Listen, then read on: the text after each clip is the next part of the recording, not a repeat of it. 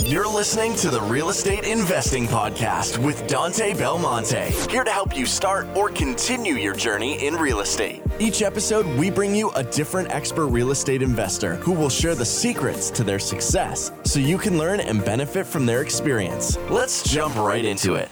Welcome everyone to the Real Estate Investing Podcast. I am Dante Belmonte. I just want to take a quick moment before we got started to thank anyone that's listening. If you've made it this far through my podcast, I really appreciate that. Fairly new to doing all this, but I think we are off to a good start.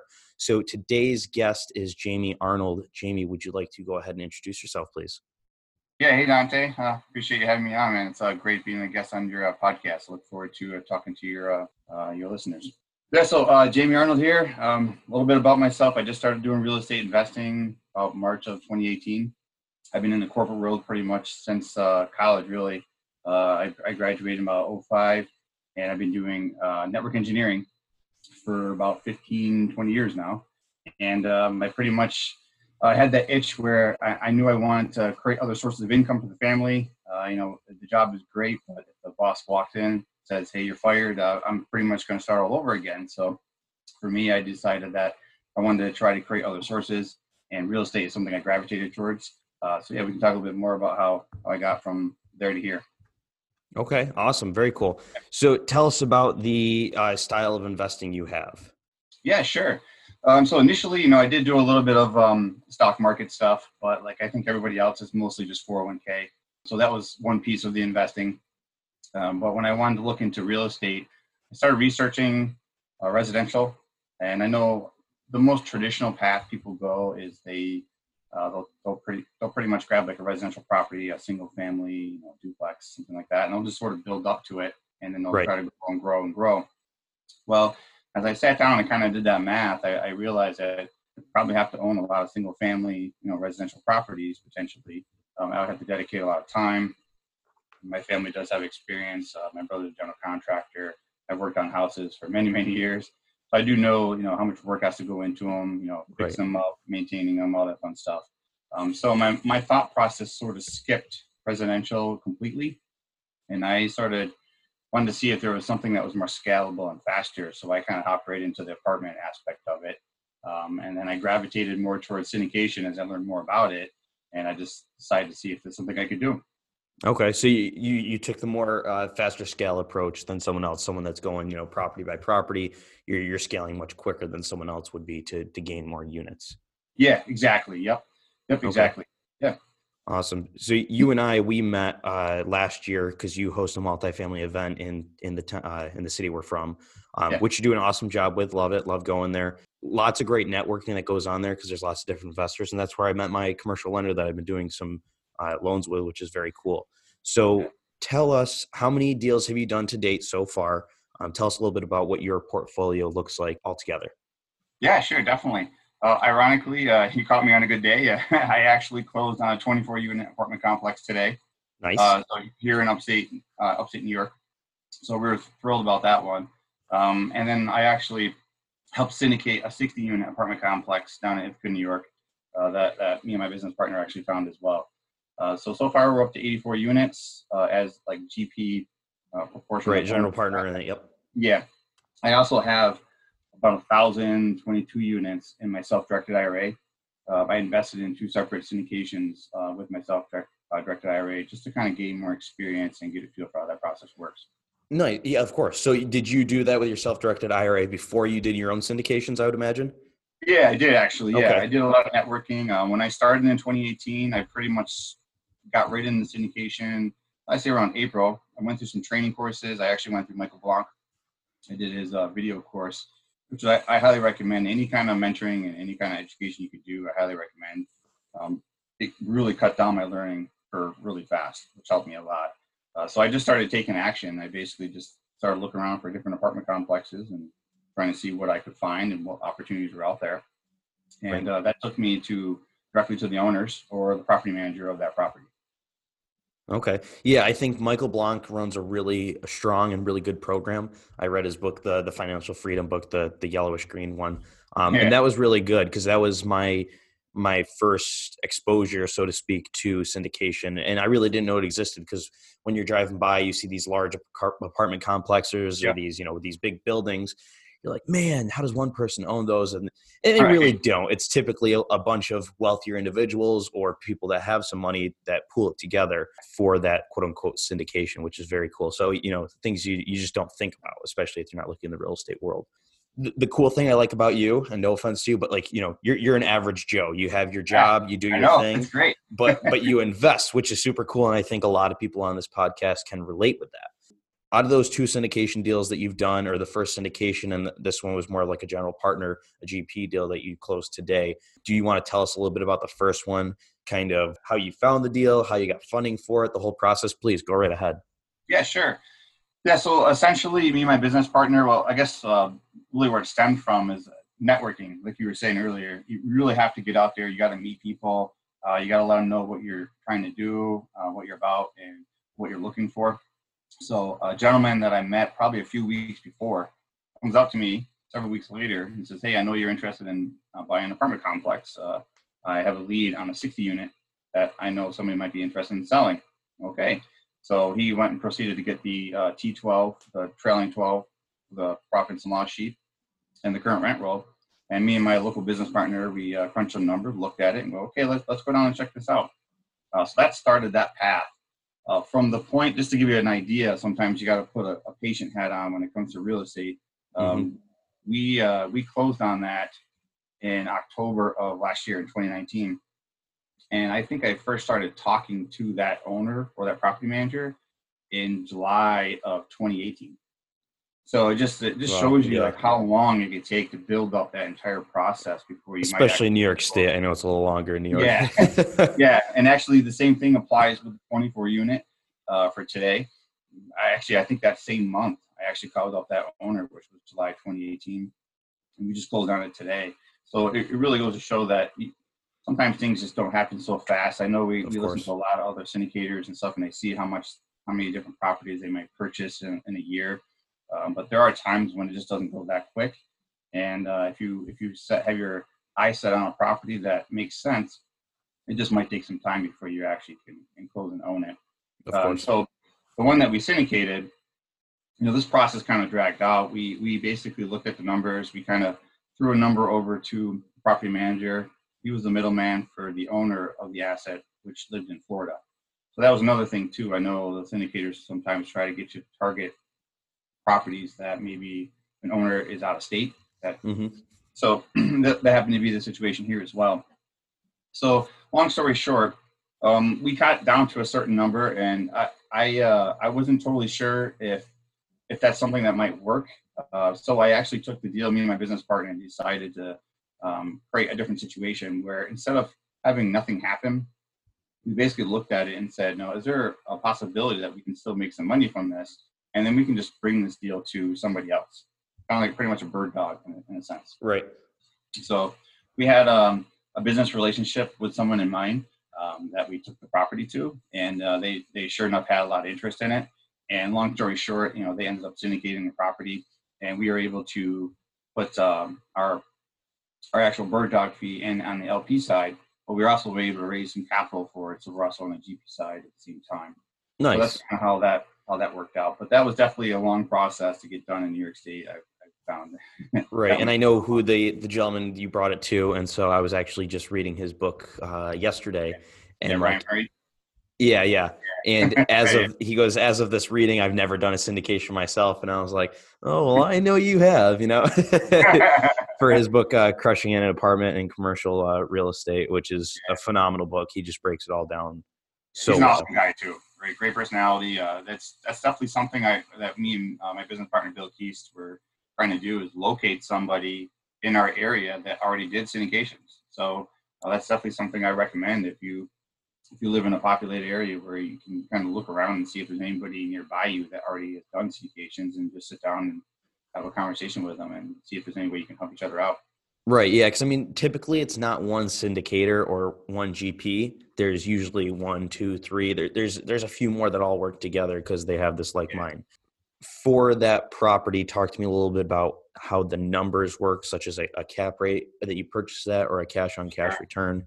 Talk to me a little bit about the number standpoint. Yeah. So this property, so to give you a little history on what was happening and why we chose to go after it is, I'm sure you're probably familiar with the Ithaca area, being that you're in real estate, and it's definitely grown quite a bit over the last couple of years for sure. There's still a lot of development that's going on down there. So this property isn't directly in the city. It's just outside. If you're looking west or just go past the river, and it's right there. And the owner built, I think, a couple thousand units on the East Coast over the years, and then he passed away. So this property was basically benefited to all the beneficiaries. So it was a group of people. And I think basically what they did is they sort of just decided to pick which assets they wanted to milk and what assets they wanted to invest in. And this is a property that they basically milked for the most part. They weren't really putting any capital back into the asset. Right. It wasn't being run properly. So I'm sure there's lots of deferred maintenance, delinquencies, stuff like that. Yeah, exactly. Yeah. So there was definitely some opportunity there from a rent perspective as well, as because every time they decide not to invest, the quality of the tenant or the quality of the situation of the tenant. So it became more of a government assisted housing environment where about 75% of the property was actually assisted living of some sort. So, but when you look at the rents, you can clearly see that there's a huge difference between what your typical 1-bedroom, 2-bedroom, 3-bedroom, and what they're asking for compared to what actually Ithaca. Right, the market rent in that area. Yeah, exactly. Yeah, so our goal really wasn't really to try to recapture all of that because that would require a really large sum of money to dump into the asset itself and completely either remodel the entire thing and try to go after a completely different tenant class. So for us, this syndication was really more decided to just sit there and look at it from the perspective of let's just keep the same tenants. Let's put in a better property management company that can run the asset. Let's make sure that we have a good screening process, and then let's go in and systematically just revamp the rooms and renovate rooms, and so we can start to recapture some of that market spread that we saw. Okay, so that's kind of the business plan for that.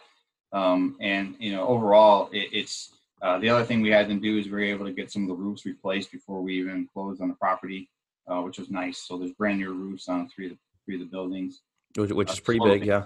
Yeah, the roofs can be kind of a challenging one too. Especially depending on where you are, and you may have a hard time trying to secure roofers and contractors depending on the kind of area you're in. So that was always nice to have done and completed. So that's kind of the gist of really the history of the property itself. It's kind of just bringing it up to a better standard asset. And then what we're going to be able to do with it, which I'm pretty confident of this, we've already had several different people interested in it and wanting to purchase it. So I'm sure once we're done executing our business plan, just pretty much just add value to it, show that there's plenty of meat left on the bone, but show this is clearly a process that you could finish repeating if you like. You could either finish the rest of the units, or you could come in and do a much larger lift and change the tenant class if you want to. But either way, there'll still be plenty of meat on the bone that they can make plenty of profit off it themselves as well. That's good. Yeah. Okay, so what was the cap rate that you guys purchased it at? Because obviously that's not your overall cap rate. Once you added value, increased the NOI, that cap rate also went with it. Yeah, that cap rate I think was around the 7.2 in that range. And then I think once we're done creating the value add prospect of it, I'm pretty confident that I haven't looked at the numbers in a little bit actually, but I would say that they're probably closer into that, high 9, somewhere in that 9 range, 8, 9 range. Yeah, so let's say you raised it up to a 9, but you wanted to sell it back at what you bought it at 7%. You're just increasing the value of that property. Exactly. So talk to me a little bit about investors, their returns, the cash on cash, that side of the number. Now that we know the cap rate, we know the history of the property, talk to me a little bit about returns on the property.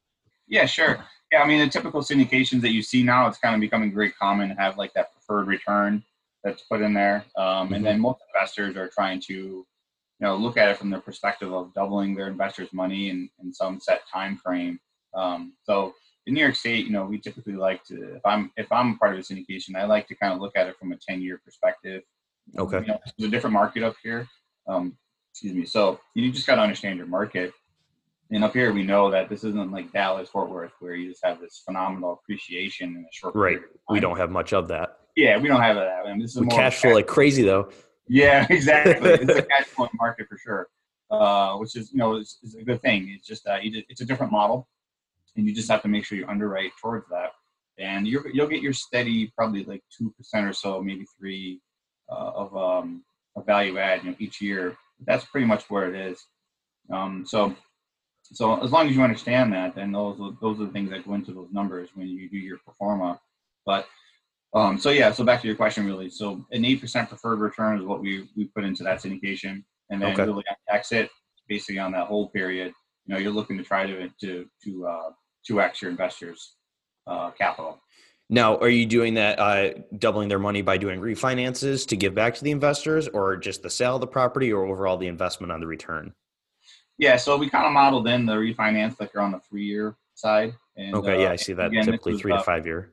Yeah, and then this was more done on Brian's partner that he worked with a lot. That he managed and ran the entire communication aspect. So, and he was also a mortgage broker, so it helps. His name's Derek. So he actually put the entire modeling and stuff together and ran a lot of those numbers. So he's probably more closer to all the different ways of how he wants to approach it. But overall, the syndication does have a refinance around year 3, which I think is completely achievable, probably even sooner. But especially if you're adding value, like you said.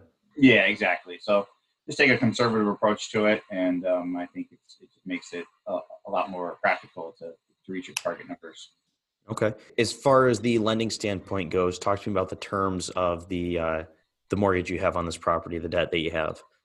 Yeah, so this is kind of the cool part about depending on what you're trying to do in your business plans. Now, I know that most people, when you get to that $1 million and above from a loan perspective, they have the ability to go to Fannie and Freddie, but you still have the ability to also use your local banks. And some of the community banks here are trying to get into larger properties, so they will finance stuff that's a few $1 million for sure, no doubt about it. So in that situation, what we were able to do is we were able to do 80% for the LTV, but they also were able to cover up 75% of some of the construction costs to repair the property as well. Oh, wow. Okay. Which is nice. You're not really going to get terms like that unless you try to do other things from like bridges and local banks can do those types of things for you, which is nice. Right. So, that's why it's so important to have a relationship with them and build a relationship with a local credit union, bank, or whoever.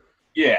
I mean, ideally, a lot of people don't like the recourse, non-recourse aspect when they can do Fannie and Freddie, and they can be non-recourse, depending on the paperwork, of course. You really read the fine print. But at the same time, I think the local banks also know these markets really well because they're stationed here. So they're actually a pretty good person to find your team when you're looking at other options for loans. But right. Yeah, that's a 10-year term. So a 10-year term is in when the balloon payments due? Yeah, exactly. Yeah. So it's amortized over, I think it was 30, but it is a 10-year. Okay, 30. That's good because typically I see in commercial 25, 20. So 30 is pretty good, though. It probably helped for cash flow. Yeah.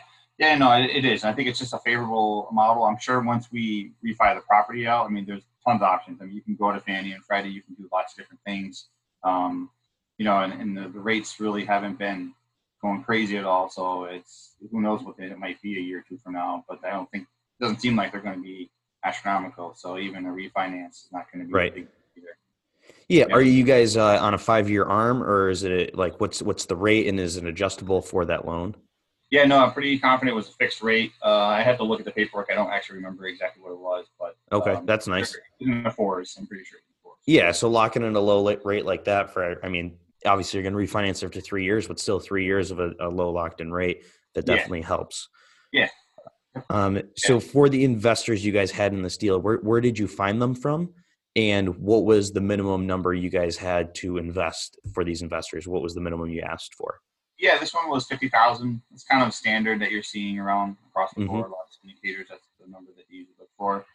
There in the initial stages, we were thinking about doing a 506B But there was a certain point where we felt like, we would have to reach out to other people that we didn't have existing relationships with. So in our SEC documents, we did the 506C for accredited investors only. Okay. So yeah, so to answer your question, I mean, that opens up the gates of how you can actually meet people and actually get people into the deals. So it just allows you to do different types of soliciting, essentially. Right. So lots of networking to get those investors in through the 506C standpoint versus the 506B. Yep. For the listeners that don't understand what we're talking about when we say 506B versus 506C, it's basically how you can find or reach out to the investor, whether there's prior relationships or there aren't, and whether they're an accredited investor or not, being worth of a certain net worth or a certain amount to invest. Yeah. That's where we're getting that from for those people that don't understand what we're talking about, just numbers and letters.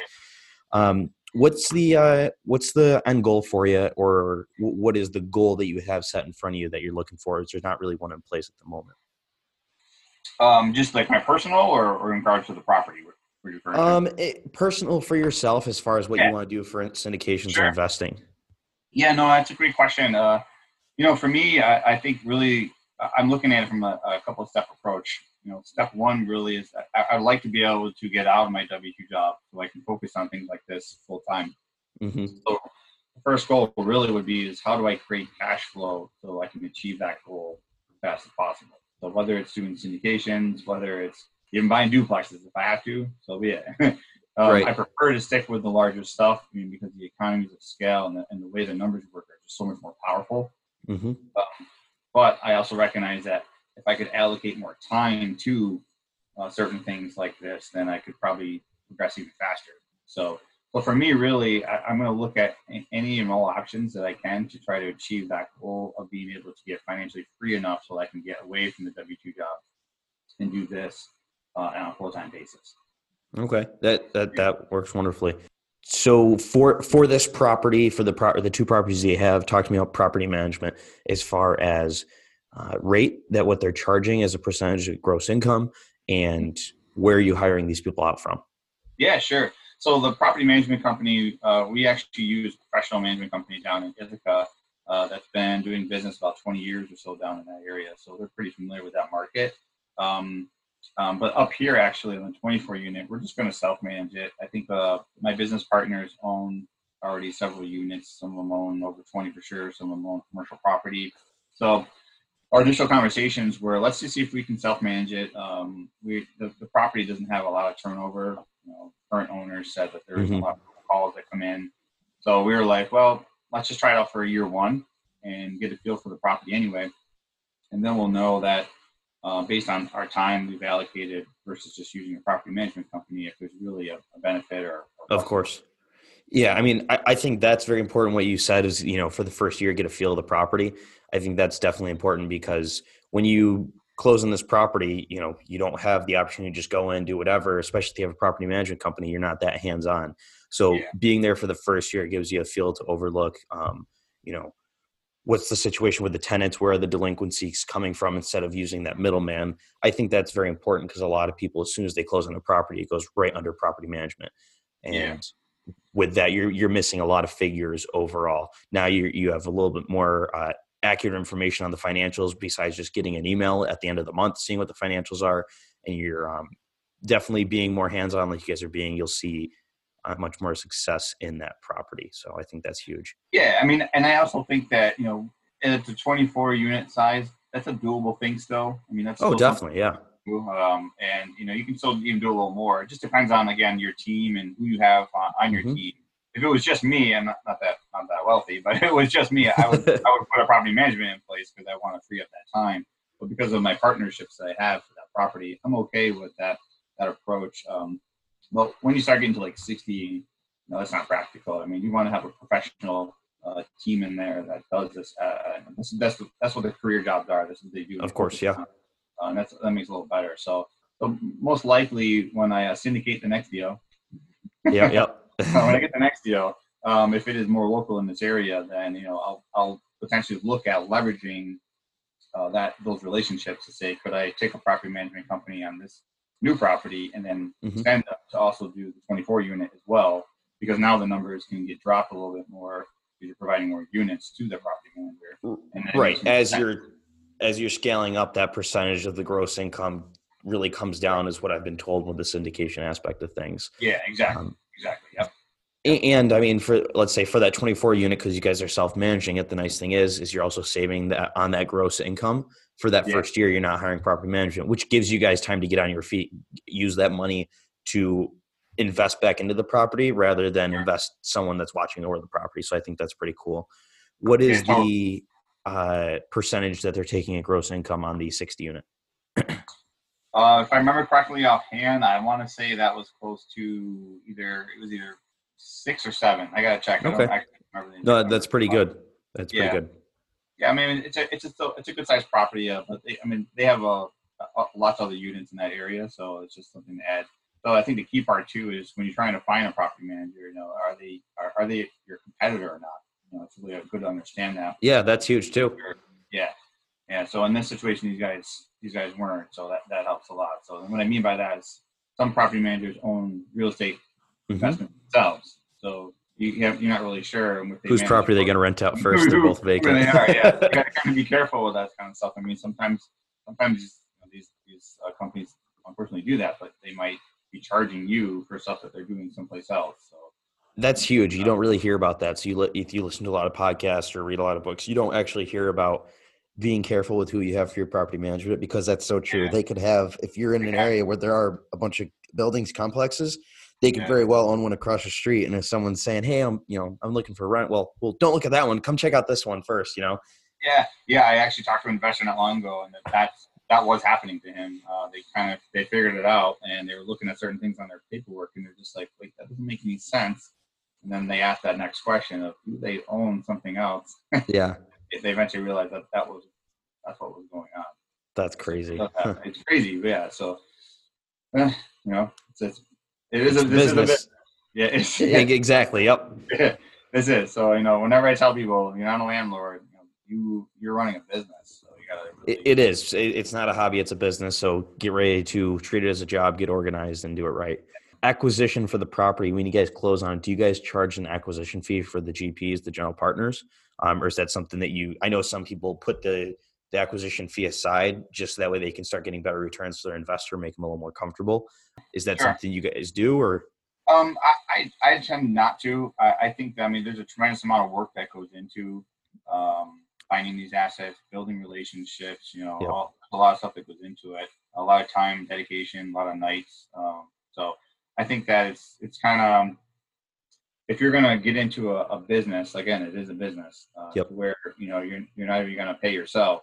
That's kind of, it gets a little challenging that way. So you could totally justify charging a fee at closing. Totally. Yeah. And just from, like I said, a year, almost 18 months just to close on that property, a lot of back and forth, a lot of conversations, a lot of driving for the property. And there still will be more of that, after that fact.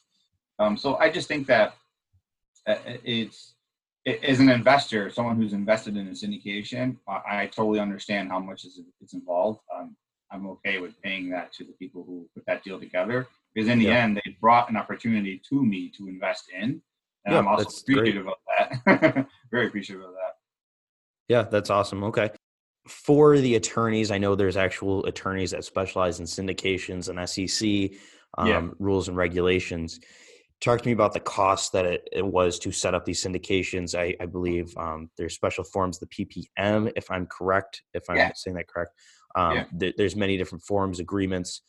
Talk to us a little bit about that. Yeah, sure. That's definitely a piece to the puzzle that's very expensive. So when you start getting into syndications, you really want to be really sure if you want to move forward with a property. Once you start hitting certain dates and deadlines, money starts going hard and you don't get it back.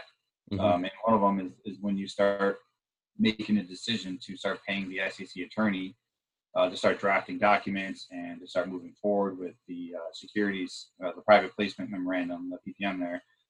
So that's when money's lost at that point if you have to back out of the deal. Right. So first is really just doing really good due diligence before you get to that point with any of your attorneys. So those documents alone, I've seen them easily over 10,000, but some of them I've seen over 20,000. Wow. Yeah. So yeah, you're really going to have to, and that might be upfront cost. That might be cost. It's sometimes it's negotiable. So when you're talking with your SE attorney, you can ask them, like, how do you guys need to be paid? Can I pay you at closing? How much has to be upfront? Right. Don't just assume it's going to all come at once at closing. Maybe they need more in advance.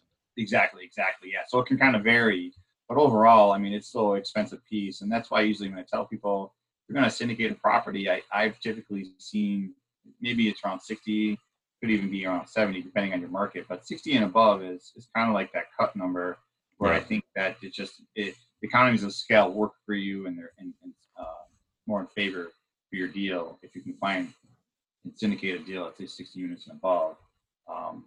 So easily you're going to come across that $20,000-$30,000 range potentially. It's a large initial investment. Yeah. Yeah. I mean, you might find some cheaper options out there for sure. And you can shop around. And I'm sure once you do multiple deals with them, it'll not extremely go down, but some of those documents can be repeated, reused, or, hey, we know exactly what we're doing. We could speed this up a little bit. We know exactly how you guys function. So that makes sense. Where did you find these SEC attorneys? So Derek that put this syndication together, he actually had one in mind. It was I believe it was Kim, the syndication attorney. Remember, I think it might be Syndication Attorney LLC. I forgot exactly her webpage. So they specialize in that asset class. Yeah, exactly. She specializes in doing SEC law, basically. Mm-hmm. But yeah, so I mean, depending on whatever, it doesn't really matter what state you're in. If you somehow come across, let's say you want to purchase an asset in New York, and you're working with an SEC attorney that happens to also be able to be your attorney, which is awesome. You might be able to get away with that. But in most situations, I've seen your SEC attorney and your state attorney are two different people. So you're looking at two different fee structures based on dealing with that. But you definitely need somebody local in that state who understands the local laws that can actually practice in that state and work on real estate for you. So it's definitely something during your interview process when you're trying to grow your team. You just got to ask these questions to them and understand how they need to be paid and compensated, so you can kind of properly budget for that project. Okay. Yeah. So when you got started, when you first found real estate and you started to learn about it, where were you going to gather information? What were you reading? What were you listening to? Tell us about some resources, because I'm sure people listening to this are also asking the same thing in their head. Well, this guy knows what he's talking about with syndications. He's done it, 60 units, 24 units. How can I learn just like he has? Yeah. Oh, man. A lot of late nights. Especially with a family. How many kids do you have? We have 2 boys, and we're actually expecting a baby girl in July. Congratulations. What's going on with everyone I've had on the podcast recently? Everyone's popping out kids. Oh, man, it's going to be fun. It's definitely, you can probably see the picture there. Yep. But yeah, so, looking forward to it. It's you gotta make the time, honestly. The only way I really found to be able to absorb the information, the education, books, podcasts, travel, you just got to get less sleep. Yeah. I mean, if you still want to be present and be able to participate with the family. Right. You got to find the time for it. What were some of those books you read? Oh, man. David Lindahl has a couple of books that I read. Sure. Yeah, I think it was ABC's of Real Estate. That one was a pretty good one. I did a lot of audiobooks as well, because I for my W-2 job, I usually have to drive to Rochester. So when I'm driving there, I'll just throw them on and I'll listen to them. So either podcast or some type of audible book. Okay. Joe Fairless has a syndication book. You also have has a syndication book. So I think after you've read or listened to a couple of them, you're going to get pretty good concept and pattern of what's involved in this and what you're going to need to do. So really the next question for people I usually tell them is that, what is your strong point? What is it that you want to focus on that you can feel that you can do really well, that you can add value to a team? And then if you're building a team, you can find other people who complement your weaknesses to kind of help grow that. So that's kind of the one thing I would suggest. Now, it's kind of challenging if you have no experience. You might be able to do a couple of deals first before you might decide what that is. Yeah, I mean, even if it's just a small deal to get the feel of it. I mean, that's what I tell people all the time. They're like, oh, what do I do? I said, obviously you need to get educated first. So that's whether that's spending 2 months or a year reading, listening to podcasts, talking to people, networking. That's huge. I always tell people also don't get in the analysis paralysis stage where you're just analyzing deals, looking at properties continuously until the point where your eyes are bloodshot and you don't actually, go with a deal. I always tell people to learn how to swim, you have to jump in the water. So if that means you have to buy a property, go for it. I mean, even if it doesn't make you that much money, it doesn't matter, because what you really spent the money on was learning, using to get experiences. Because, you could read every single real estate book out there, listen to every podcast, talk to every person, but you will never learn until you actually do it. You can't purchase kicking out a tenant, giving them a notice. You can't purchase a hot water tank going out and that actual emotion that you have when they say they have no hot water and that you need to replace a tank, something like that. So I think that's huge for the learning aspect of people. Yeah, completely. Yeah, it's definitely a process. Going through anything really is a process. I mean, look at some of the amount of money some people would spend on just their college education. I mean, why would you not try to do that here and try to really absorb as much as you can and invest that kind of time? So I highly recommend it. If you know somebody in your area, especially if you have any friends or family, and you can talk and reach out to them and say, you guys know anybody who's already doing real estate, I would like to meet up with them. I'm lunch, breakfast, coffee, and just try to pick their brain. I did plenty of that. I do that all the time. I was actually just meeting with people last night, 2 nights ago, at 8, 9 o'clock at night. So it's just part of the business. So you just have to basically keep networking, keep absorbing information. I'm always getting different nuggets. I've also traveled to different real estate events. I've been to RE Mentor has a really good one, Ultimate Partnering. That's in Boston. I've been down in Texas. I've been Dealmaker Live events. I've been all over the place. I'll actually be in Colorado next month for Joe Fairless' event. Okay, nice. So you just, and the reason I do that is because, if people can consistently see you, then they are like, okay, they're building a relationship by constantly seeing you show up. And if you're going to show up once and just disappear, and then, 2 years later, you're going to hit them up and say, hey, I found a deal. I kind of want to do this. It's a little more challenging for them to trust you. And so for real estate, you constantly have to get out there and meet people and talk and network. It's just, it's a people business. It just is. It is. Yeah. It's not a behind a desk business. You're definitely hands-on. I think networking is a huge part. You host the syndication apartment building or apartment complex meetup group, which is great. I mean, we have different faces there all the time. A lot of times we have the same maybe group of 5 to 10 people. And, you could tell those people are kind of serious. They're actually gaining knowledge and networking. Exactly. And then, with my group, it's the same thing. So definitely to people that are listening, that are looking to get started, go to such as the Bigger Pockets page or meetup.com and just look for a real estate investor group or meetup in your community. And I always tell people not to be ashamed, because odds are they get there, 60-80% of the people there have never done a single deal. Yeah, true. Which there's nothing wrong with that, because you have to start somewhere. But you're in I remember, right? Yeah. You're around people, right? You want to surround yourself. They always say that saying that you're the average of 5 people you surround yourself with. So that's very, very true. I gotta say, something that helped me a lot, Dante, was when I was getting discouraged, or I would see how long it would take to do all this and how much work was involved, or maybe I wasn't getting any success. You flip on that podcast, and that person's, even though they're far, far away, they're almost next to you, trying to keep you motivated. And you can listen to different people get interviewed, and it just helps you out. So that definitely helped me out plenty of times. Yeah, I mean, that's huge. And this is a very discouraging business. There's no doubt about it. I think, especially if you're in the smaller asset class of like duplex, triplex, single families, you're analyzing so many more deals because there's so many more out there, versus those big apartment complexes. There's not that many for sale. And you analyze them. You're like, oh, this one works. You go see it. You're like, oh gosh, this is not what I thought. Or you go put in an offer and there's 5 other offers, and it's definitely discouraging. And what you said about, putting on a podcast and someone's from a distance and you get encouraged. Like when I go to meetups, I go to a meetup and we go from like maybe 7 to 9 or 7 to 10. And it's like 10 o'clock at night. I'm done. I'm just like, I'm pumped. Like, let's go. I'm going to go.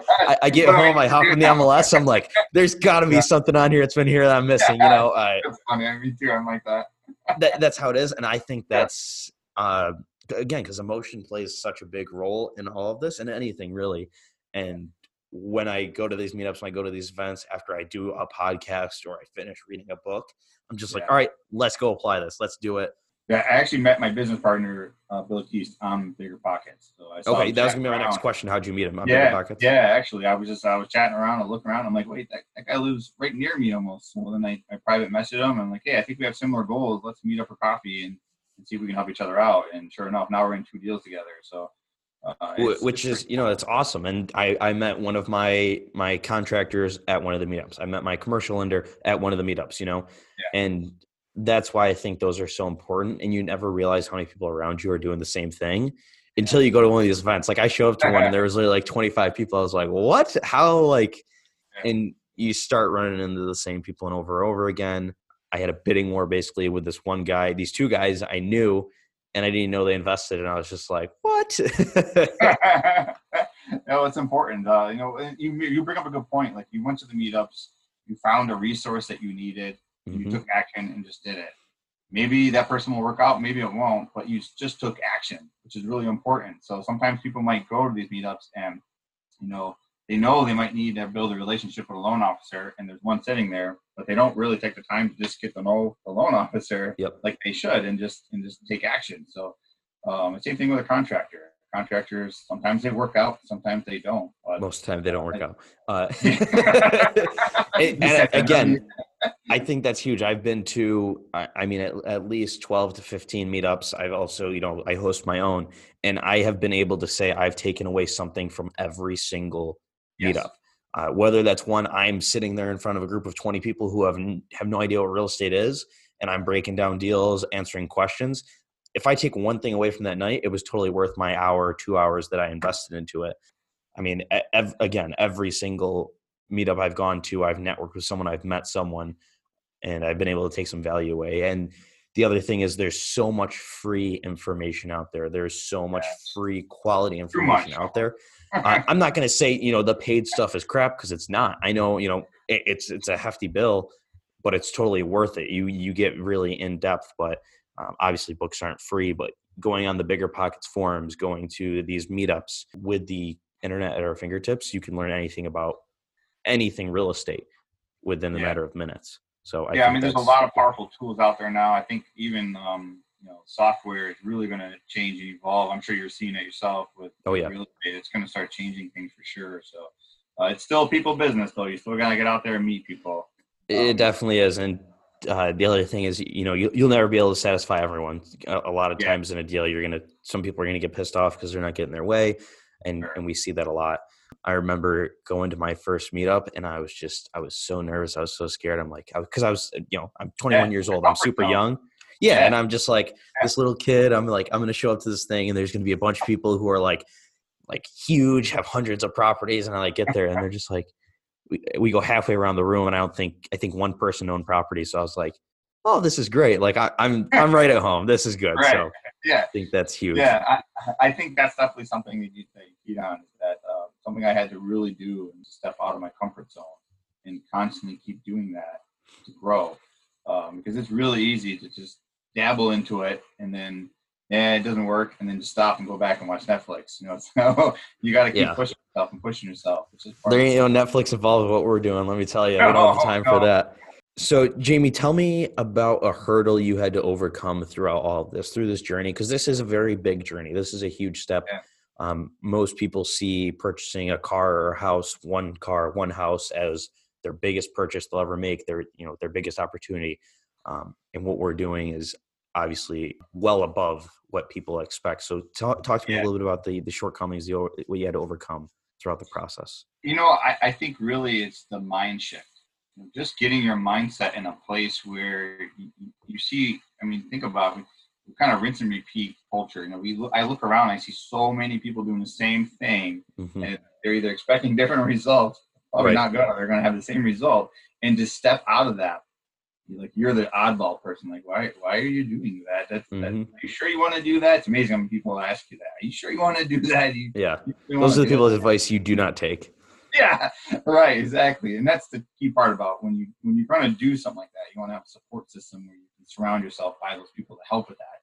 So for me, I found that I had to really embrace that support system. I had to really step out of my comfort zone, trying to grow, trying to just see what I'm capable of doing. You know, if I died tomorrow, would I be happy with what I've achieved? And the other part of it too is now that I have kids, I want to show them the same thing. I think it's kind of silly that as we raise kids, we tell them they can do anything, they can be anything. Yet as adults, we're so scared to do that ourselves. Like it's true. Stop. I think the creativity that we're all capable of doing is phenomenal. We can create lots of different businesses, but you're going to fail probably at 80% of them, which is okay. That's how you learn.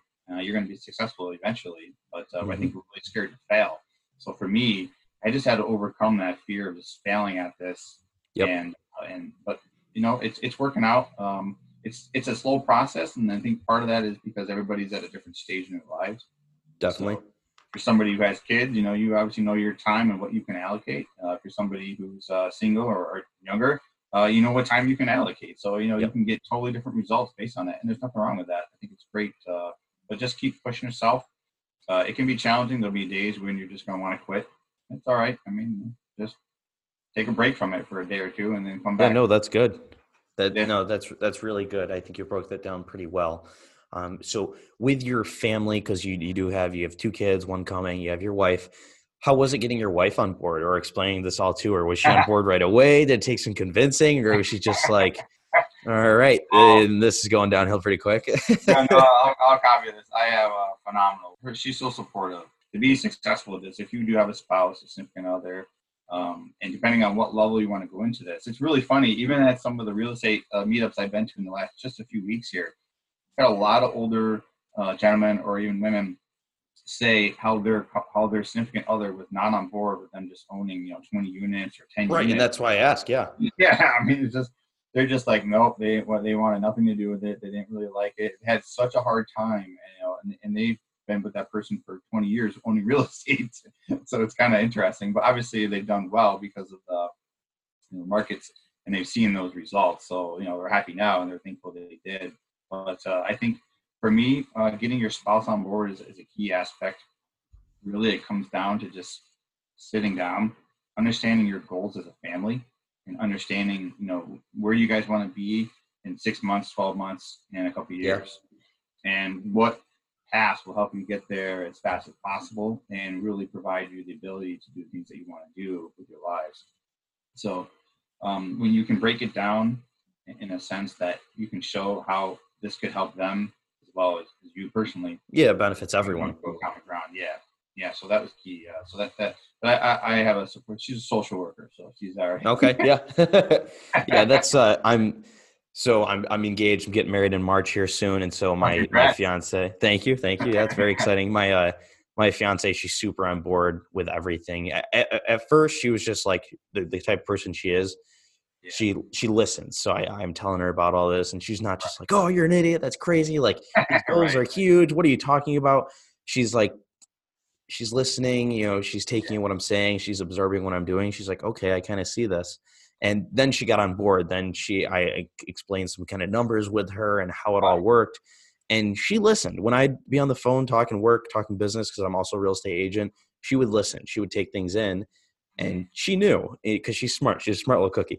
And then I started giving her my books to read, and she pounded through one in like 3 days, 250 pages. I was like, okay. And she's like, yeah, I get these concepts. These make sense. So that's why I'm very excited to have kids with all this, because they get to grow up, they get to watch all this, and they get to start even younger than me. So I think that's really exciting. And the same thing for you. Your kids are fairly young, so they're going to start seeing all this as they grow up. It's funny. It's funny. You remind me of something else I did too, where in my office, on my wall, you can't see it in this direction, but I created a vision board, and I basically put different things on there that I wanted to achieve. And one of them was actually owning the property that we just closed on today. And I had that on there for almost a year now. Doesn't that feel so good? Awesome. It's really cool. Now, there's also a Shelby Mustang that's on there that I don't own yet, but still, it's still nice. Yeah, clue word. Yeah, it's coming. It's coming. It is. So I put certain things on there. And one of the reasons that I was really looking forward to having this property in particular, because it isn't too far from where I live. And I always said, I enjoy thought of bringing my young boys over there, and soon to be daughter over there, and just teaching them, the fundamentals of other ways they can create wealth in their lives. So it's just very humbling. I'm excited and looking forward to doing it. Yeah, and it doesn't just feel good that you accomplished one of those goals that you put up there, and where you say with the car next to it, that's where the next hard part is, because you get all this money, you start to get this cash flow coming in, and you want to spend it, you want to save it up for this, that, but then you really have to reinvest it. You just got to keep, you got to leverage yourself, and compounding in this business is super important. Yeah, it's a good point. I mean, it's just like real estate or stock market investing, the compounding aspect. You can keep pulling money out, but you really want to keep putting it back in. So I think Brian Murray actually, that you were talking about earlier, he actually did that for quite a bit. He was a school teacher, so he kept, getting victories and victories and victories, and he didn't take that money out and use it. He kept putting it back in the system. Yeah, it was like 7 or 8 years he said that he was investing while teaching, which if I was him and I'd get really tired of working, I'd be like, all right, let's go do this thing full time. So good for him. Yeah, and that's a good point. So, and I recognize that myself. I'm like, I do have a good paying job. So that it is helping me in my business endeavor to support this. So just trying to quit it next year might not be a practical thing. I might have to do this. Right. How long can you stick it out for? Right. And exactly. So you're obviously going to help me get Brian on the show here, right? You're going to getting him on. That would be sweet. I would love to, sure. just because he's got so much experience under his belt. We're fairly newer at this, but we still have done our tasks here for it. So and that's the wonderful thing about syndication is that you could, like I said, you could syndicate anything. And mobile home parks, I know he's doing a lot of that now, and there's a lot of other asset classes, storage. So it's exciting. It's fun. It's, for me, when I used to drive around, I had the mindset, I'll never be able to own that, or maybe someday I can own that. And now when I drive by stuff like this, I go, who do I got to partner with to own this? Right, exactly. Completely different. Great. That's the only downfall of real estate is you can't go anywhere without looking at something and being like, what's the value on that building? Who owns that? How much is it rented for? It's just it's like a dog, squirrel, every time you drive around somewhere. That's very, very true. It is. I don't want to lie. It's addicting. I mean, it's everywhere. So in every state. So it's, it is a powerful tool. So it really is. And it's an awesome thing. So I'm just very blessed, very thankful to, have the opportunity to do this type of investing. And I'm sure you are too. Yeah. Awesome. Well, I do wish I started, I always say that 10 years ago, but then I look at it, well, at least I'm not starting 10 years from now. So yeah, that's huge. You're doing it now instead of, pushing it off or forgetting about it. Oh, I'll get back into it when this and that. So again, I think that's huge. It's never too late to get started. I don't care if you're, 20 or, 60, it's never too late because it all ends up working out well. So Jamie, I just want to thank you so much for being on the podcast tonight, being on the show. It was great having you on here. I think a lot of people can just relate with you where you're at with a family, having kids, still working a little bit, but starting to do these projects and you've shot off pretty quick in a short period of time. So I respect that a lot too. You've acquired a lot of units with your partners. I'm sure that feels great as well. Thanks. Anything you'd like to leave the audience with before we sign off here? Just keep working at it, guys. Keep surrounding yourself with different people. Keep talking with different people. For me, things became a little more real when I started telling my family this is what I wanted to do. So then I just, every time I saw them, I knew I couldn't avoid that conversation. I had to say, this is what I've been doing. Here's kind of what I've been able to achieve. Now I'm getting some results. It's great. But it definitely became more real when I started doing things like that. Create some goals, get some education, and then you're going to have to start partnering and figuring out what your strong suit is. And once you understand what you want to focus on, that's when you want to partner with other people who can help you with your weaker points. But it's totally doable. Anybody can do this. It's not an easy, quick thing. You got to dedicate some time to it, but anybody can do this. But I appreciate you having me on, Dante. It was great talking with you. And Jamie, how can someone reach out to you if they want to contact you or just learn more about what you do or even possibly invest with you? Yeah, sure. Definitely. We got the webpage. It's arnoldequities.com. So ARNOLDEQUITIES.com. And, or you can email me at jamie@arnoldequities.com. Thank you, Jamie, for coming on. And thank you, everyone, for tuning in to this episode. We really appreciate you guys coming, and we hope to see you come back. Thank you. Thanks for listening. We hope you took something away from today's episode. For more information, you can find us on Instagram @Dante Belmonte. See you next time.